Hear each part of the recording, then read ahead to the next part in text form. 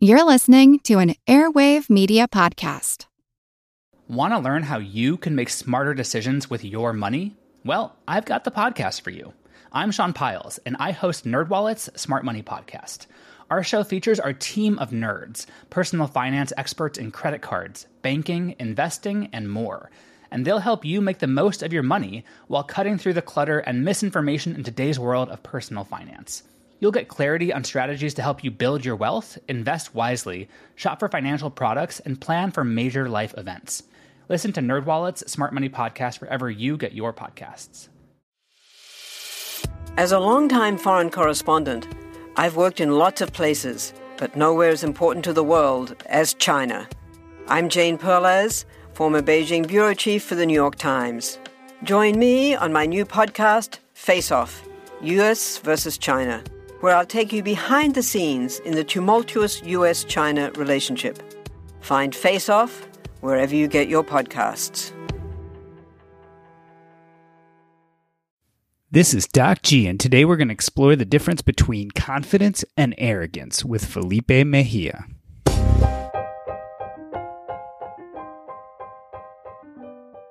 I would never have called myself arrogant.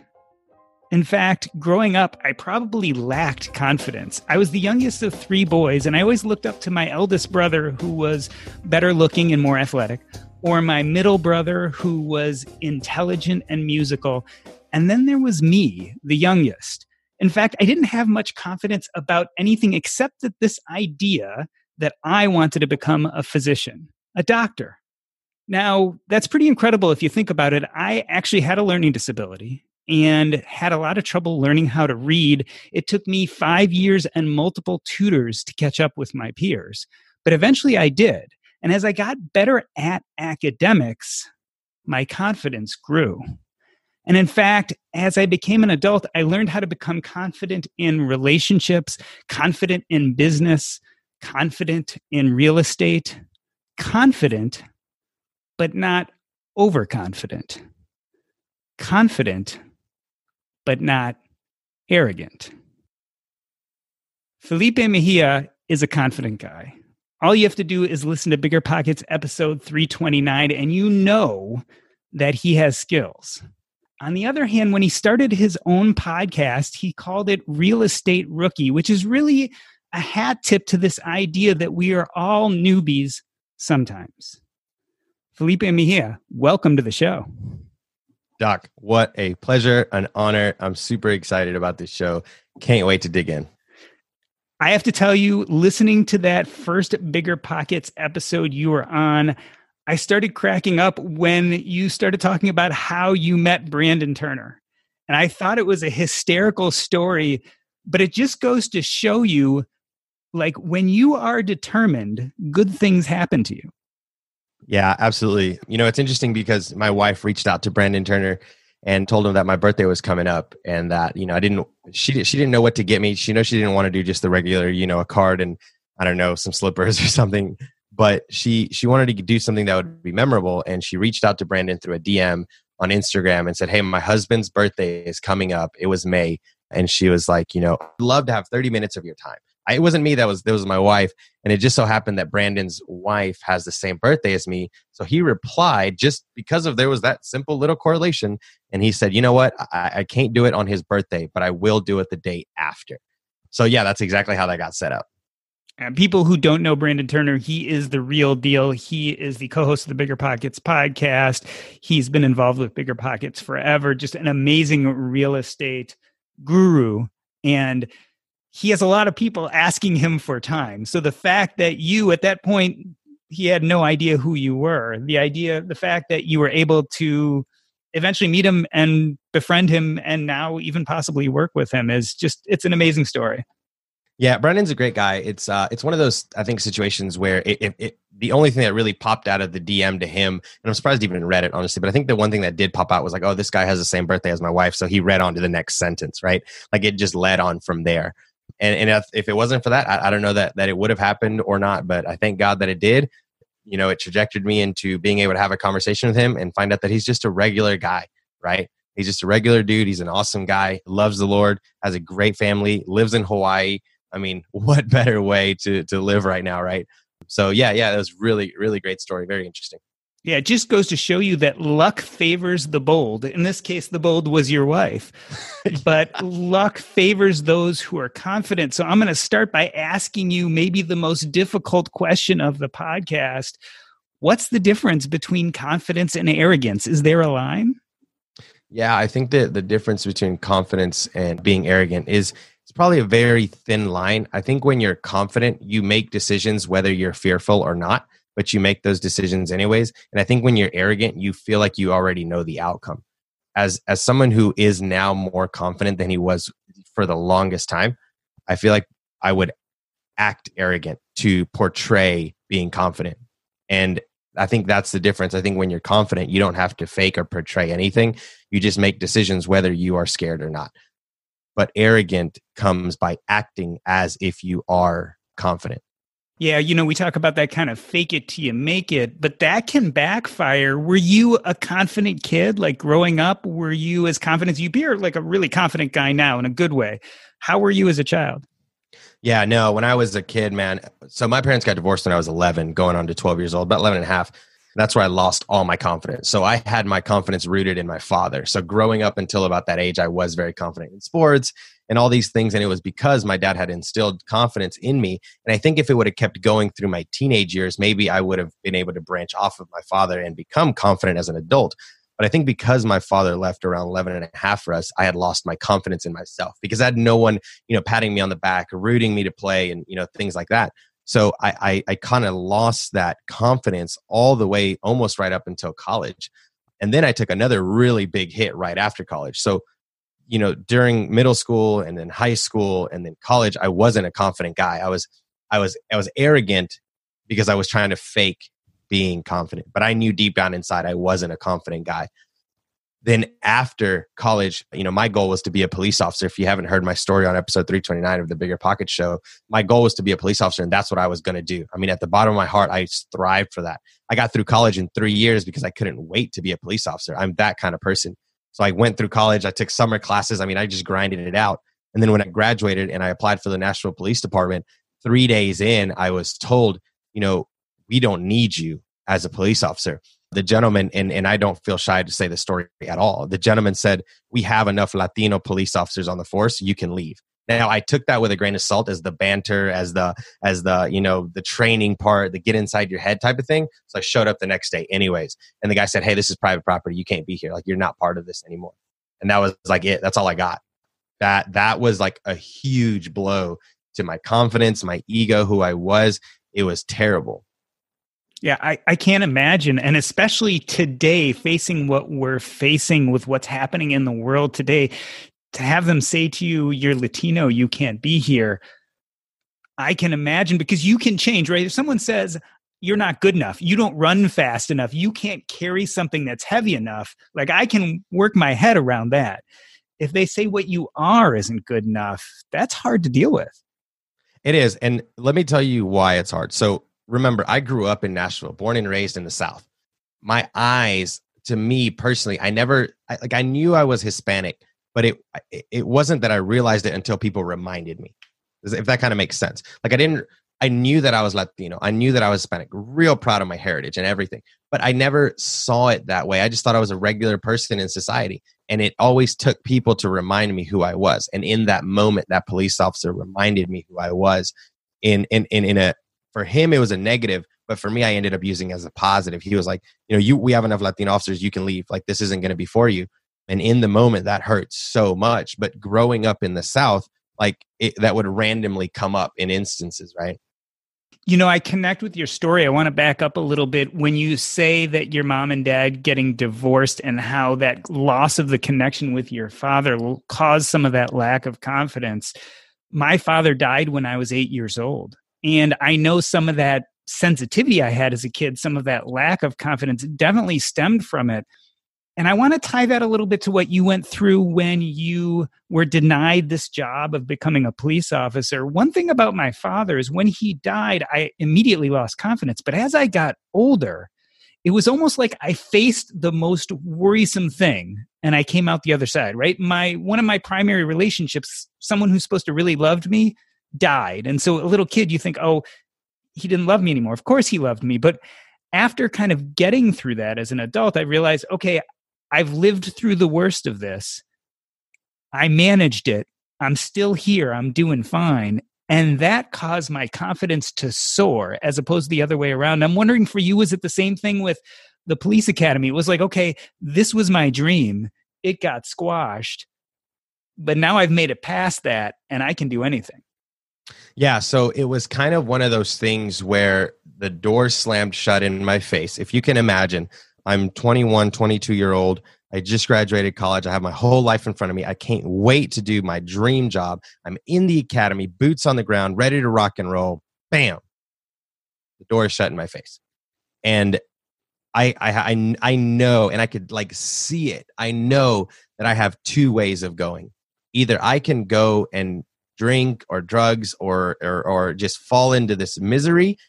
And in my mind, that was valid at the moment. Or I could take this route of, okay, this only means that I now have a door to pick from that I want to open.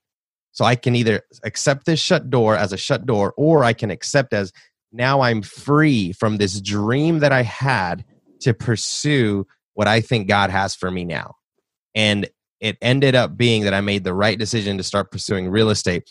That if you know my story has always been in my background, I just never saw it. And I teach that to the people that I help, that I'm like, look what's around you and use that for your good. And what I mean by that was after I graduated high school, my mom gave me the only asset she had, which was a mobile home.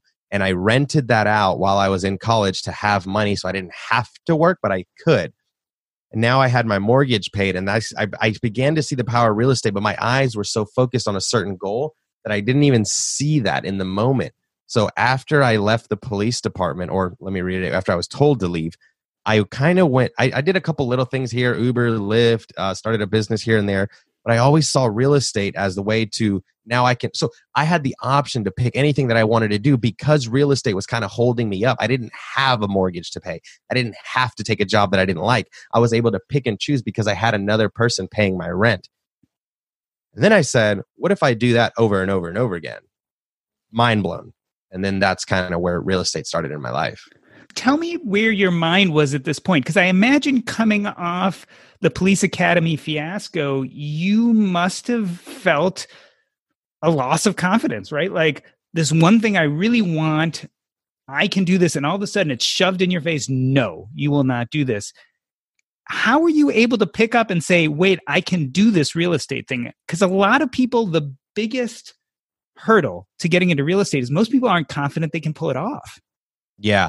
So for me, I got to tell the story or give the example of the Lot 6 mobile home where I was driving home from college, and I'll never forget, I was looking to my right. So let's start from the beginning. I bought a Nissan car that is not the best vibe, and I'll tell you why in a minute. So I got this mobile home, and it's on my right-hand side as I'm driving home 2 or 3 times from college, because I went to college about a year or about an hour out, and I would drive home and I saw this mobile home. And I felt in my spirit buy it. And I was like, no. And I just went home. And then I did it 2 or 3 times. And then finally I gave in. And I was like, all right, whatever. And I went to the front door. I knocked. And I was like, hey, bud, this is going to be crazy, but are you selling your mobile home by chance? And he said, sure, give me $3,000 and you can have it. I'm not a real estate investor. I'm a college kid. And I was like, okay. I saw a little glimpse of that with the mobile home that my mom gave me, the only asset she had for graduating high school. And I think I had $1,000 myself, and I asked my mom for the other 2,000. She said yes. We bought the mobile home, and I was like, okay, God, now what? I was like, I'm a college kid now. I got 2 places. I got to find tenants. What do I got to do? And the only thing that I could figure to do was to fix it, to rent it out. So that's what I started doing. I started fixing it. I moved my stuff into one room. I rented out the other mobile home completely to where it was paying itself off and giving me a little bit of cash flow. And still very fearful, but this is where my confidence was growing because I saw these things. I took action in fear, knowing and just not knowing that it was going to be okay, but I decided to take action anyways. So I started fixing it up because that's what I felt that I was supposed to do. I moved into one room. The rest of the house looked destroyed, and I'm talking about holes in the floor and everything. It's crazy. I was about to say, this was not necessarily looking back the greatest investment now that your real estate mind of today looking back at it, right? Terrible investment. It gets better though, or it gets worse. It's now the beginning of May. School's about to be over. School's over May 12th. And if you remember back in 2010 or 11, 2010, I think it was, the Nashville May floods hit a day before my graduation, and my mobile home, or I'm sorry, a day before I was supposed to end my sophomore year of college, and my mobile home got destroyed in the floods. So not only is my whole investment gone, I know nothing about insurance, I know nothing about anything that was going on, and another huge blow to my confidence, because my first investment property that I felt was in real estate just got destroyed, right? Interestingly enough, FEMA came around, and my mom pushed me to go and apply for some help. And I said, yeah, sure, I'll apply. The guy was like, did you live here? I was like, yeah, it's my address. The bills are in my name. All my stuff's here. You can see my college books got destroyed. My laptop, everything is destroyed. And he was like, okay, thanks, bye. That was it. Never heard from him again, anything. About a week and a half, close to 2 weeks later, the mortgage was due on the property. Whether it's destroyed or not, you got a mobile home there. They're either going to take it or you pay the lot fee. Now, luckily, the lot fee was like $400. I was going to see if my mom would float it. But I remember going to the mailbox that day, and I went through my bills, and I was like, oh, that's great. Not going to pay that. And then I saw the government check. And I don't know if you've ever seen a government check, but it comes in like this big white freaking envelope with this huge stamp on it. And I was like, great. Now the government's after me for my property. You could have it, whatever. It's super scary. And I don't know if also in envelopes, you can see that little clear plasticky part. I don't know if, I'm sure your listeners know what I'm talking about, but if you have an envelope, it's got this little clear plasticky part when it comes from the government. And you can see on there, it says United States Treasury or something. I'm not sure. Anyway, so I started pulling the check out because that's what it was. And I saw a 3 and a 0. And I was like, yes, $30 I can put in gas to get back to college. As a college student, that's like lunch for a week. I can stretch that out. Kept going, $300. Started like, oh my gosh, I have the rent money. I'm freaking out. I'm like, thank God. And it's so funny, the rush of emotions that's happening right now, because as a college student, I remember just like, I don't know why I didn't just rip it out, but it was like, just, I don't know, pulled it out a little bit more, and I saw 3,000, and that's where my heart sank. And I started tearing up because that's what I had paid for the mobile home. If your listeners remember, that's what I paid. So I was like, wow, the government literally just gave me back the value of the property. What a blessing. Like now I can just junk the mobile home and I'm good. Like, oh, thank God, real estate's forgiving, all these other things. Then I pulled it out and the check ended up being $30,000. Wow. And I remember my knees getting weak. I remember the intense rush of blood going everywhere. And I just kind of started like doing this motion here, shaking, and I didn't know what to do. And in my mind, I was like, well, what now? I started freaking out. I called my mom. She didn't answer. I called like everyone that I could. No one's answering. So I just kind of slowly started walking back to the mobile home, just like shaking with this check in my hand. I mean, I've never seen 30 grand before. What the heck? All that to say, at the end of the day, I really felt like I should put that money back in the mobile home. So I fixed the mobile home. It's still in my family to this day. It's still renting, producing about $1,000 in cash flow from that original investment. And that was the confidence that I needed to continue in real estate. Yeah. Now I've never done that again. I was about to say, one of your worst investments turned out to be one of your best investments like that for unforeseen circumstances. Exactly. And it was definitely the confidence boost that I needed to realize that I can do this in real estate. And that's when I slowly started digging into books, started reading. I spent the next 2 years really honing in on what I was going to do after. But remember, this is still during college. So I didn't pursue real estate. I still wanted to be a police officer.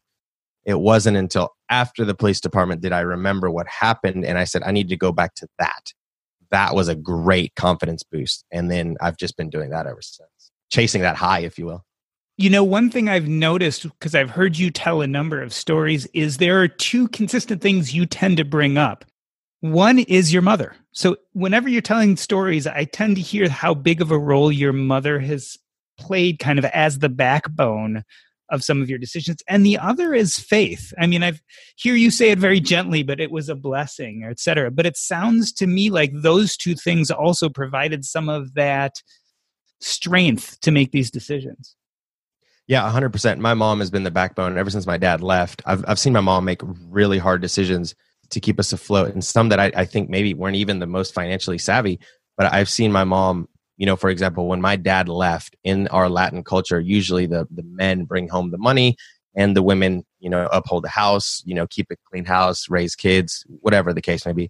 And when my dad left, my mom basically, what she did was she invested her last, $5,000 or $10,000 she had and built 3 bedrooms in our basement to rent out to pay for our mortgage. So growing up, I never really was poor or whatever, however you want to define that. But we always felt, if you can imagine a swimmer, the water always at our throat. And I never felt like I was going to drown, but there was always the reminder that I couldn't slip, if that makes any sense. And that's how we felt growing up. And that's not a bad way to feel, because I don't want to be drowning growing up, but it was a constant reminder. And I think my mom, instead of letting us drown when the divorce came, she gave us enough headroom to see, and the water was always at our shoulders. And then faith comes in the same way. My mom always instilled the faith in us to, she's always like, hey, if I can do it and you want to do it and God's there with us, we can do it. And it was always that little saying that would get me through like the scary moments in my life. And your mom wasn't afraid to get her hands dirty, right? Like sounds like she really had amazing work ethic that has been important to you as you've built your empire. Doc, you've definitely done your research on me. This is awesome. Few people that have interviewed me have done their research this much. Yes. So my mom, so kudos to you. My mom cleaned houses. She chose this profession because she wanted to be home when we were home after school, and she wanted to work while we were in school. So that's when most people want to get their house cleaned, while they're at work, right? No one wants to do it at 7:00 when they're home. So they ask the cleaning lady to come in while they're at work. So what my mom did was she found this position, and she would start cleaning houses while we were at work to keep us afloat. And then from there, she started picking up more gigs and construction sites. And now she has this huge company of about 50 homes out in, here in Brentwood, Tennessee, that she cleans for some pretty big players. Some of the bigger builders in Nashville have her clean their construction sites. And what's cool about that is, after the home sells, my mom stays with the house. So the builder will say, hey, here's the house, and here's the cleaning lady that's been cleaning it since it's been sticks. So obviously they want to keep her. And, my mom has grown this massive portfolio of houses to clean. We joke that, Mom, you don't clean anymore. Now you have the ladies clean. So she's just out there making conversation. But she put me through college cash through that job. She put, my brother, and it's the same concept. My mom's been a hustler, and she has shown us, that. There is a tendency for people like you who had parents who really scrapped their way into, for instance, paying for an education for them, that when those kids come out with their degree, the idea of going back to manual or physical labor is really the last thing on their mind. And so I'm seeing you had your college degree, you went to the police academy, it didn't work out. Was there any reticence to jump in and get your hands dirty, so to speak? I mean, real estate, especially in the beginning, you kind of got to be up in it, right? You got to be willing to do some of the hard labor, especially if you want to turn a profit in the beginning. Was there any part of you that was like, I'm going backwards, I've got this college degree, and now I'm not even using it? Yeah, good question. So interestingly enough, after the police department, yep, you guessed it, I went back to construction sites to clean to make money. So I would go back and kind of work for my mom for a while, trying to figure out life and everything. And, I went back with her to start cleaning construction sites. And I remember specifically one time where a gentleman, after I had left the site, went to my mom and told him, hey, didn't you tell us your son was in college for the last 3 years? What is he doing here? And she was like, he knows what he's doing. And what I was doing was I was trying to find the job that would pay me the most amount of money for the least amount of time. And a construction site would pay $300 to $400 to clean in 2 hours. I could do 2 or 3 of those a day, and I could make $600 to $700 without having to be stuck for 8 hours a day, and still use the other half of my day to further my real estate education and what I wanted to do. So I knew I had to save the down payment for some real estate, and I would listen to, this is crazy, I would literally listen to Brandon Turner's Bigger Pockets show for hours. And let me rephrase that, years, because that was in my ear while I was cleaning. And it sucked, Doc. Let me tell you, I cried so many times on the construction site with a bachelor's degree. I have my own house by now. I'm out there cleaning a construction site in the hot, sweaty sun. My hands are still calloused. You can't fake that from these sites. But I knew that every $2,000-$3,000 check a week, I was saving towards real estate. And after 2 or 3 years of that, it's pretty simple to get into real estate. And it's interesting, if you guys go out and dig on YouTube, I actually did a video to get on the Bigger Pockets show where I'm cleaning a construction site talking about my small 2 or 3 property portfolio, because with Bigger Pockets, you have to do like a little interview or whatever to get on the show. And I did a video on the construction site working to get on that show. I was still working at that time. I've heard you describe that time when you were cleaning and working as your second degree, because you were listening to all these podcasts and educating yourself. And it almost suggested that education you received during that time was in some ways much more valuable than what you got from the classroom. Exactly. That was more hard knocks. That was more the streets teaching me, humbling me, saying, if you want to do this, you got to start at the bottom, and you don't have a rich uncle that's going to give you the money. You don't have, you got to do this on your own. And this is proof that anyone deserves and can do this if they put in the hard work to do it, right? There's no, barrier if you put in the work and you're willing to work for it. Look, I'm not 6'5". I'm never going to dunk a basketball. I'm not going to be the fastest man in the world. I'm never going to beat Usain Bolt. I'm like 5'7" on a good day, and I'm brown in the South. I'm never gonna get rich by any of those other things, but I think hard work beats talent, right? When talent doesn't want to work. And I decided that I was going to work my way into financial independence through real estate, and I knew that I was going to do that saving up the money. And that's what I did on the construction sites. And like I said, I gave myself a second education by throwing on some headphones, just having a clear vision of what I was doing. And, I can't tell you how many construction sites I've cleaned. I can't tell you, but I can tell you that the whole time I was there, I was somewhere else. I was listening to podcasts. I was taking in all the information that I could, and I was just working. So I was getting paid to go to school, which was the School of Hard Knocks. I want to jump into this concept of financial independence in a moment. But before I do, did you ever get the imposter syndrome? I mean, you're sitting there cleaning construction sites, working your 1 or 2 rentals, making a video for Bigger Pockets. I mean, was there any maybe I don't deserve to be here? Maybe I'm not good enough yet? Yeah. 100%. But again, this was one of more of those concepts where even in fear, I was just, remembering what my mom always said: if you want this, and I can do it, and we have God on our side, it's going to happen. And that was the biggest thing for me. So I was like, I can do this. I can do this. It was one of those things that I'm going to work for, and I'm not going to take no for an answer. A lot of people come to me and they're like, well, the bank always tells me no. And I feel like it's because of fill in the blank for you. But, I would go to the bank, and the bank would say, no, we can't let you borrow money for that property because, okay, cool, I'm going to go fix that. So I fixed whatever that fill in the blank is for you. And then I would come back and they would say, well, we can't let you borrow money now because of, so I would eventually fix everything that they told me.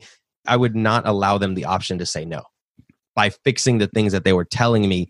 Hey, you credit score, you don't have enough money. You haven't worked 2 years. You haven't worked 2 years as your own business. You don't have enough money in the bank right now. I mean, whatever the case may be, I would come back every 3 months. What now, Ms. K? Ms. K, what about now? And I think they gave me my next rental property because they didn't want me in their office anymore, honestly. Yeah, the persistence obviously is important, but you bring up a good point. I've heard you talk about this before, the importance of asking why when someone turns you down for something. And I think that's really key, and maybe something that you stumbled with when you were looking at the police academy is the why didn't make a lot of sense. But when it came to real estate, you really could work through those whys, and there was an endpoint. Doc, your show is underrated. You need to be having 100,000 downloads because you do your research. This is great. I love I'm learning from you to be a better podcast host. So my mistake was that I did not ask the police academy why.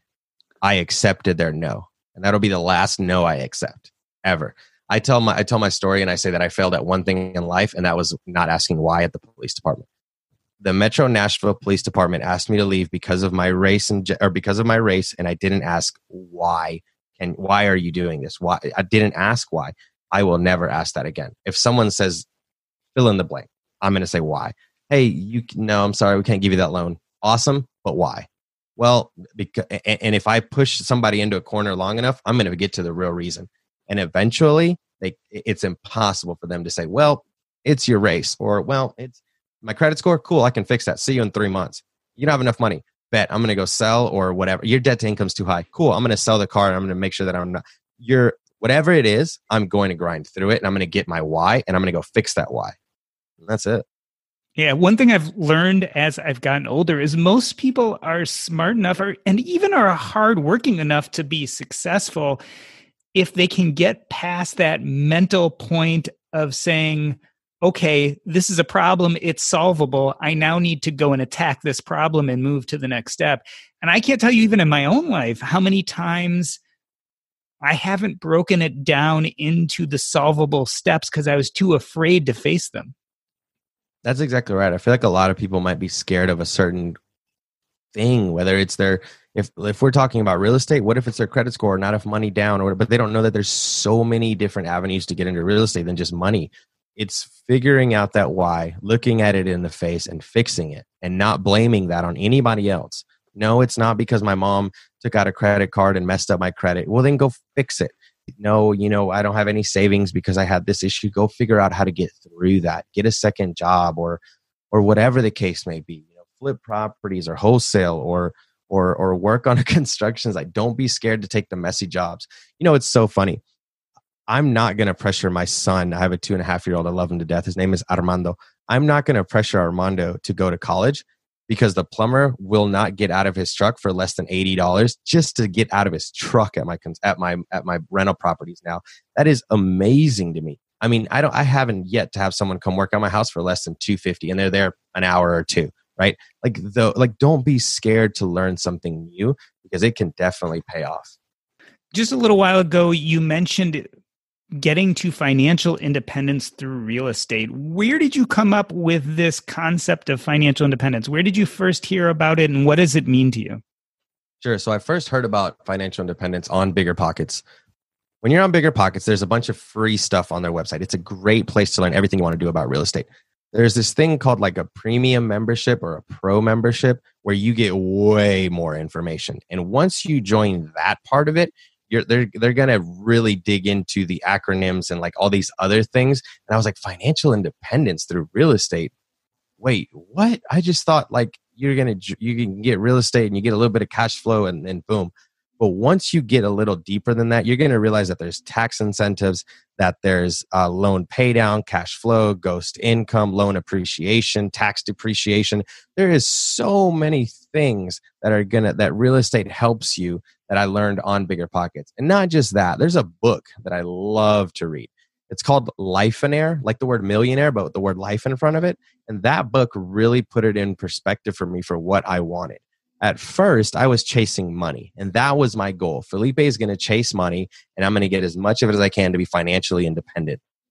But then I read that book called Lifeonaire, and that put me more on a path of life, an heir, not millions of dollars, but be rich in life. And I reached financial independence so much faster because of that book than anything else. Yeah, there really, in my opinion, at least two ways to hit financial independence, right? There's the traditional method, which is work really hard, save as much as you can, hit a number, and then live off of that number and no longer work. And I think that's kind of the old school traditional look. Certainly it was the way I made it to financial independence because I was so caught up in this idea of becoming a doctor and I happened to have good habits that I was just kind of fulfilling my life's dream to become a physician. I didn't think twice about it, but not everyone loves what they do for a living. This episode is brought to you by Range Rover Sport. Range Rover Sport leads by example. With a visceral, uncompromising, and dramatic feel, this car helps you rise to the occasion. How does it do that? Range Rover Sport has powerful on-road performance and commanding all-terrain capability by combining assertiveness with signature Range Rover refinement. This is the car that redefines sporting luxury. The new Range Rover Sport features advanced cabin technologies such as active noise cancellation and cabin air purification, purposeful cockpit-like driving position, and award-winning Pivi Pro infotainment is at the heart of the experience and provides intuitive control of the vehicle systems. Design your Range Rover Sport at LandRoverUSA.com. Once again, explore and build your Range Rover Sport at LandRoverUSA.com. That's LandRoverUSA.com. there's another way to get towards financial independence. People call it passive income, but we all know that that's not a really good term. But people like you who use cash flow through investments like real estate to pay their monthly needs, which allows you to lever either loans or skills in order to create regular cash flow. And that for you is what financial independence is cash flowing to the point where you can pay for your needs. Yeah, I think more than that though, Doc. I think the cash flow gives me back the time. And that's what I'm looking for. So if I have, let's say I have 2 properties that I'm looking at, my resource or my bottom line to buy that property is not going to be, is it burring? Is it cash flowing? Is it the 1% rule? All these rules that are out there, it has to meet what my criteria is. But at the very last decision that I'm going to make, I look at myself in the mirror and I say, Felipe, does this property give you time or take time away? And if I have 2 properties, one cash flows more than the other or the exact same or what have you, I'm going to buy the property that gives me back more of my time. So if it's going to take me 5 hours to run this property a month, and this one's going to take 1 hour, and I'm going to buy the one that takes 1 hour regardless. So my goal is to be time free as much as I can through cash flow producing properties. You're correct, but there's more than just cash flow. And I give a quick example. I bought one of my first investments was actually a 6-unit apartment complex in Cookeville, Tennessee that was cash flowing $1,500, but taking up a whole lot of my time. I ended up selling that property, flipped a property at the same time, bought a house in Nashville cash, and that property gives me about $2,500 in cash flow because it's paid off. And that is what quickly got me to financial independence. I then put a line of credit on that property and invested that money into more cash flow producing properties that kept me at the same amount of invested time. So if I say, Felipe, I'm going to invest 6 hours a day, or I'm sorry, if I'm going to invest 2 or 3 hours a day in real estate and I buy a property that's going to up that to 3, I don't take it. I want to be home every day by noon. Like by noon, I have to be home. So I need to be able to fit 100 properties if that's the case into that. But if it doesn't, if it makes me go over that lunch break time, I'm not going to buy it. Yeah, one thing I've learned from my previous co-host, Paul Thompson, and from people also like Chad Carson, is this idea that if you do it correctly, your busiest years are the beginning years, even though you may be managing a heck of a lot more properties as time goes on, because you really create systems that make you faster and better and more efficient. And a lot of the very successful real estate investors I know really don't spend nearly a 40-hour work week managing the real estate anymore. And yet they're bringing home what you would consider to be a 40-hour work week paycheck. Yeah, that's exactly right. I think, and that goes back to what I was telling you a minute ago. If you're chasing the money, you're not going to hire that virtual assistant. You're not going to hire that person that's helping you out because you're like, oh, well, I can do that too. And I can do that. And I can do that. And by the time you've created yourself 2 or 3 more jobs, what you do is the moment this is a wisdom that I was given by my mentor. And he said, Felipe, the moment you can afford it, hire it out. And that's the concept. There's a difference, Doc, between rich and wealth. There is a big difference between rich and wealth. If you're rich, you may or may not have the time that comes with that. When you're wealthy, I believe that's when you have the time. And the moment when my mentor said, Felipe, the moment you can afford it, hire it out, I realized that my mentor wasn't chasing money. He was chasing time. So even if he was back to zero, but someone else was managing that thing, it was great because now he had the mindset and the time to build the next fill in the blank, right? And that's even another one of those step up in confidence. It takes a certain amount of confidence to realize that you do not have to manage everything yourself, especially, again, a guy who's used to getting into the middle of it himself and fixing it, right? Yeah, that was really hard. Being the guy on the construction site, I learned a lot. But, I figured out I'm not the one that has to be at every showing or fixing every little thing. I mean, it's interesting because me and my wife now have this app called Shipped that, this is so weird to say out loud, that gets us our groceries. Somebody goes and shops for our groceries and brings it to us because we realize that that's 2 hours or an hour of our day grocery shopping. And I was like, we could do so much else with that time. For the longest time pre-COVID-19, we had somebody cook our meals and it was like that helps another 2 or 3 hours of our time, because now we don't have to cook, clean, wash, put the dishes back, whatever. And we started really living into this life of like, how do we get our time back? Now, you're not going to do that and sit on the couch, right? No, you're going to be doing something with that free time that generates more business, more cash flow. And then you hire that out, and then you continue to do that. But like, are you resourceful spending an hour and a half cooking, or could you be listening or educating yourself for that hour and a half? And if you're honest with yourself, I'm not talking about having a chef at your house. I'm talking about a $7 to $10 meal that someone else prepares that you can have sent to you. That's everywhere nowadays. So this is how we do it. We have Shipt that brings our food to us. We then have somebody that cooks our meals for $7 to $8 a meal. And now, we've bought back about 3 or 4 hours of our day daily. And that is real. To me, that's wealth. And that doesn't cost me $1 million. That cost me what I was going to, I pay, I think it's like $300 for Shipt a year. And that's all my groceries that I was going to pay for anyways, $300 all day. And then $8 that I'm going to have that I can play with my son, or I can read a book or whatever, where someone else is cooking my meals. That frees up my wife to do what she needs to do as well. I use that same reasoning for why I didn't fully retire from medicine, because I was able to decrease it down to just those things I enjoyed doing. And it provided me enough cash from doing that to pay for people to clean my house, or someone to do my lawn, or again, those little things that I just didn't want to spend my time doing. I was much better served making a paycheck, because I was able to take that part of work that I liked and get rid of everything else. What's really cool about that is, don't forget, that guy that cuts your grass feeds his kids with that money. That lady that cleans your house, or that gentleman that cleans your house, that could have been my mom that just recently got divorced and needed that money, right? So we take it as a blessing as well to those people. It's like, yeah, absolutely. I don't need, I can bless you with this, right? And it's different than just saying, okay, well, here's $30, go spend it on whatever. It's no, this person now earned this money, and it's a great way to invest back into people's lives. Yeah, that's a great way to look at it. I hadn't thought of it that way. And that even adds more to supporting my idea to do a little bit of work to pay for help doing some of these things that I'd rather have my time for. You could be helping a Felipe's mom. You don't know that.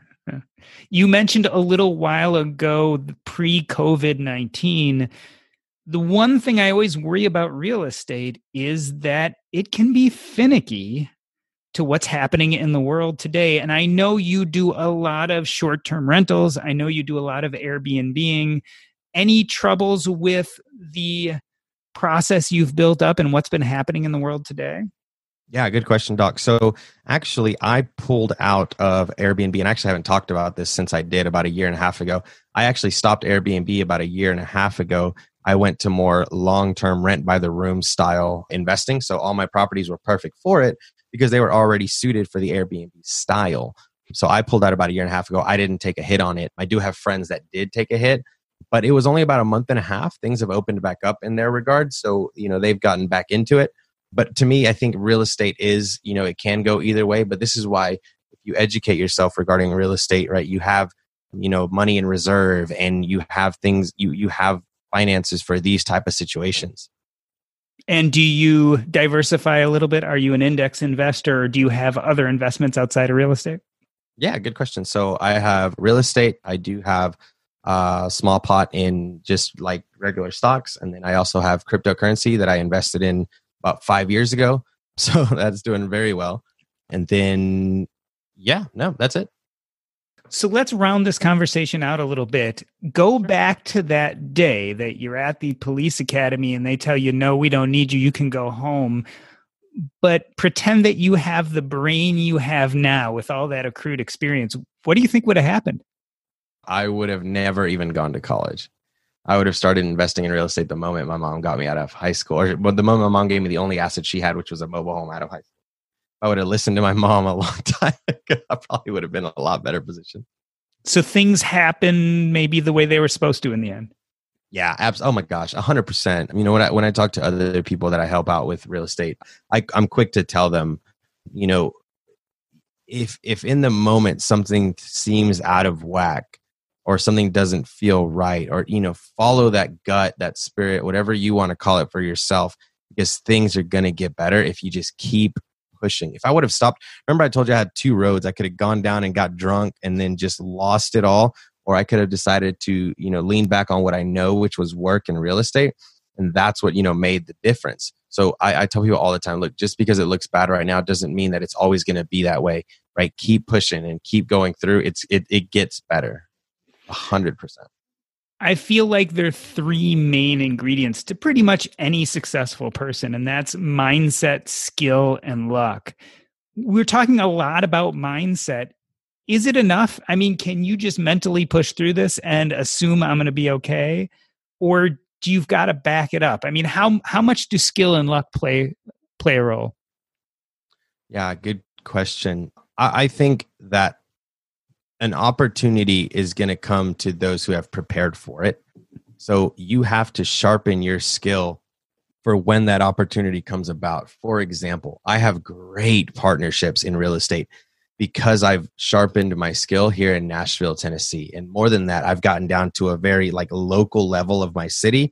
And anyone that wants to invest in my city here that knows me, they're dying to work with me because I have this little piece of the market just down tight. But it wasn't like that at all. At first, I couldn't find enough money to fund any of my deals. But now that I've sharpened my skill enough, it's everyone wants to invest in me because of that. And I tell everyone that, look, if you don't have the money, then go be really good at whatever you are. If you're good at Excel sheets, or if you're good at, this skill or that skill, just sharpen that to the best of your ability. Don't worry about your weaknesses. Sharpen your strengths the most that you can and leverage that to get you ahead. I'll tell you, Felipe, from knowing about you and listening to you, I was excited to have you on the podcast. One of the reasons I feel like people are willing to jump and invest with you, even sometimes maybe when they don't truly know you that well, is your confidence. Like when I listen to you, I get the sense that you may not know how to do something, but you sure as hell will figure it out. And that carries through the interactions. I hear you, it carries through your podcast, and it sounds to me like it's a big part of your success. Absolutely. I think confidence is one of those things that you work at, you grow on, and it comes from knowing the skill that you have and that you're confident in that skill. So sharpen your strengths already. Sharpen what you're already good at as much as you can, and you're going to confidently walk in that. Right. And then, it's going to be hard. Yeah, things are going to come up that you're not used to. Yeah, things are going to hit you in the mouth. That's life, and it's hard and it sucks. But once you realize that it's okay and it's going to be okay on the other side of that, then it's fine. Look, nothing crushed me harder. And I mean, nothing crushed me harder, not even when my dad left, than when that officer told me that I had to leave because of the color of my skin. I mean, that's probably the worst I've ever had. And like you said earlier, I was able to get through that. And I was like, oh man, there is nothing that no one's going to be able to say now that's going to affect me as much as this. And I was okay after, right? So now, a bank telling me, no, I can't get a loan. All right, cool. Why? Well, because of this. Okay, cool. I'll see you back in 3 weeks. I'm going to fix that. So nothing compares to that anymore. So what's the end game financially for Felipe Mejia? Is there a number of properties? Is there amount of cash flow? Where does it end? So in my podcast with Bigger Pockets, the real estate rookie, I always talk about this. Your goal is the number one reason that you are going to be successful or fail in real estate. And I say it like this. You're asking me, what's my end goal? My end goal is to have the most amount of cash flow with the least amount of rental properties as possible. That's going to allow me 100% of my time back. That is my formula. My son can explain that to you. I want the most amount of cash flow that I can squeeze out of the least amount of properties that's going to allow me all of my day back daily. And if that's creating systems to take care of them, whatever the case may be, that is my goal with real estate. It's not a cash flow number. It's not a number of units. It's all about the time that it's going to give me. So it can be 1 property or 1,000 properties. It's irrelevant. I'm not here to see how big my head can get. It's all about my time back. Talk to us a little bit about the podcast. You're relatively new to the podcasting game. How did you get into this, and how's it been so far? Yeah, the Real Estate Rookie Show with Bigger Pockets has been fantastic. I really do love it. It's a great opportunity. I think, like you said, it's one of those things that I got probably because I'm confident and I'm just natural. I love to talk to people. I'm an open guy. I'm open about my faith. I'm open about who I am. about my struggles. And I think a lot of people, can resonate with that. And they're like, oh, I get that. Like, Flip, like I remember this or that or whatever the case may be. So I think I'm just an approachable guy. I'm a guy that can resonate with a lot of other people. And one of the things that makes a great podcast host, I believe, and I strive to do this, is when you listen to understand someone versus listening to reply. I can tell a good host or a bad, person that we're going to interview or whatever in the first couple minutes. If we're talking and they're just like ready to say the next answer or whatever, and this goes for business and real estate, and this goes for everything. When you're talking to somebody and they're just like 30% of the time you're talking, they're just like waiting to reply. They didn't listen to you, right? And I think that's even outside of podcasting. I mean, that goes into life in general. When you meet someone, listen to understand that person. You're going to get a lot farther than if you just listen to reply. So tell me, what's up next in your life, and where can people find you if they want to learn more? Absolutely. So you can definitely find me all over Bigger Pockets on the Real Estate Rookie Show. You can reach out to us there, and we can have tons of fun conversations. You can also find me on IG at Felipe Mejia, REI. That's FELIPEMEJIA, REI. You can find me on there. It's where I love to post all my pictures about my real estate and everything that I do. Those are the two best places you can find me. I'll also be at the Bigger Pockets Conference 2020 in Louisiana if it still happens with COVID-19, but I think we'll be good by then. Well, Felipe Mejia, thank you for being on the show. I wanted to bring you on because I think you are that perfect mix of confidence without arrogance.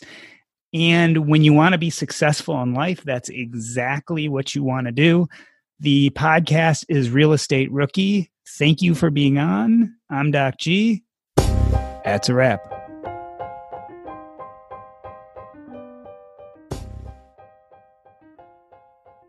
Okay, I know I'm going to blow your mind here, but I'm 47 years old.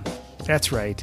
I had a birthday last month, and it's funny because in a lot of ways, when I think about myself, I still see that 20-year-old kid. If you were to tell me back then how I would feel approaching 50 years old, it would blow my mind. I don't feel that old. I still feel like I'm in my 20s. And it's not surprising because a lot of the people I have on this podcast, a lot of the people I talk to about financial issues are young people. In fact, you just listened to Felipe Mejia. He's in his 20s. These are the kind of movers and shakers that are changing personal finance and real estate and changing our world.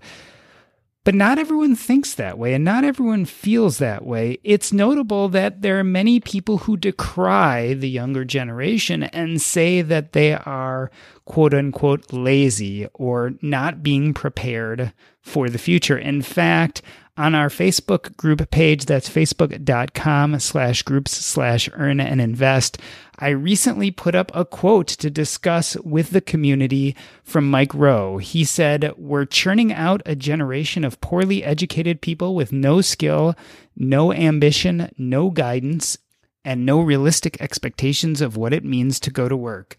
And I have to tell you, I get it that people feel this way, but that sounded a little harsh to me, and I was interested in what our community members thought about that. So I posted it up on the Facebook group, and here are some of the reactions. Abiola Akin Ajayi said, "Every generation said this about the next generation. The world will be fine." Seth Jones agreed. Glenn Haller said, "But it's the horrible music these kids play these days," which definitely made me laugh. And some, though, slightly agreed, such as Josh Biggio, who said, "Some truth, I think, quote unquote, poorly educated and lack of understanding of real work and its value, its dignity, and the role it plays rings some truth." Brian Eufinger said, "We work with 1,500 high schoolers a year, and there are definitely more temptations these days alongside generous grade inflation and other things, like overtasked, distracted parents that make it easier to take the chill route. All of that said, we're blessed to work with some students who give us hope with the next generation and are stunningly conscientious and entrepreneurial and awesome." I'd like to concentrate on that last paragraph from Brian. We're blessed to work with some students who give us hope with the next generation and are stunningly conscientious and entrepreneurial and awesome. that's what I've been seeing. As much as I'd love to say that my generation did or does it better, as much as I'd like to say that we walked uphill to school 10 miles both ways, it's just not true. As I look at the generation, as I interview them for the Earn and Invest podcast, I see a group of people who are learning and changing and growing and making the world a better place. And they're doing things that I never dreamed of. They're using digital entrepreneurship to take control of their lives, and they're facing very difficult economic times. If we look back at the Great Recession in 2008 and 2009, and now this COVID pandemic and the recession we're suffering from, this group of young adults has not had an easy time at it. And yet, time and again, they come on the Earn and Invest podcast and tell us how they're innovating, tell us how they're mapping a course for their own future and relieving themselves of financial stress by making the right financial moves over and over again. Yes, it's clear. If you take any large group of people, there are going to be some that do it right and some that don't. There are going to be some that are successful and some that never make much of themselves. But if you ask me, I think our young people today are facing huge roadblocks and challenges and innovating. And I expect to see a lot of good from it. So I don't agree with Mike Rowe. I don't believe that we're bringing up children who aren't going to be ultimately successful in the future. I think our young people are proving that that's not true, that they can learn how to deal with digital technology and have it not overtake them. Yes, this next generation is going to be different from ours. Yes, they're going to be a different set of criteria which they judge themselves about. There's going to be different rules, and they're going to have different strengths and weaknesses. But humans adapt. Sometimes those traits and characteristics that we see in the younger generation and don't believe that they're beneficial are not beneficial for us, but will be beneficial for them in the brave new future that they are facing. Maybe we're out of touch. Maybe they're learning and growing and changing. And maybe I mean people like me, us 47-year-olds, could learn something. We could adapt better. We could learn faster. We could change what we believe is most important. And couldn't we all learn from that? Couldn't we all grow even at our age? That's what I think this community is. That's why I built the Earn and Invest podcast. So we could learn together, young and old, baby boomers, Gen X, Gen Y, Gen Z. We could continue this conversation and we could grow and learn from each other. Those of us who have already been through it, who have been working for decades, have wisdom. Those of us who are just starting their careers have energy and innovation. And when we come together, it's nothing short of magic. Thanks for listening to the Earn and Invest podcast, and I'll see you next time.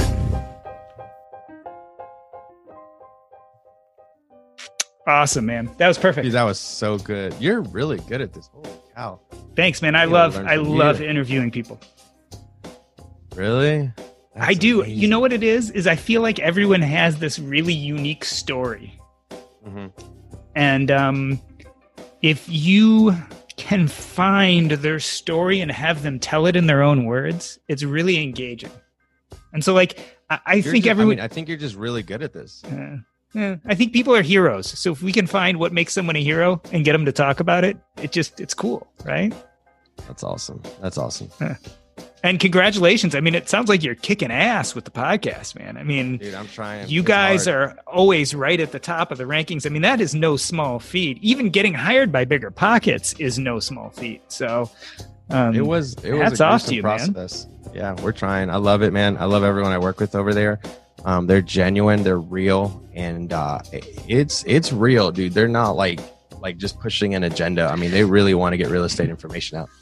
Yeah. I always got that feeling. I mean, I've known Mindy for a while. I've known Scott for a while. And, I don't know Brandon or David Green or any of them, but, I kind of know about the culture of the company. And it sounds like they've done a really good job for a long time now. I mean, it's not a new company, so to speak, Isn't it crazy how, like, now when you listen to a podcast, you pick up on all that shit that you never even thought about? Like, when you were just listening? Yeah. Never thought. And now I'm like, I can literally hear, like, if I turn this way, I can hear different than when I turn this way. And it's only because now I hear hundreds of podcasts all the times and, take lessons from people that Bigger Pockets hires us to do. And it just, it's crazy. It also drives me. Sound is important. You know what also drives me flipping crazy is I now notice how everyone talks from editing.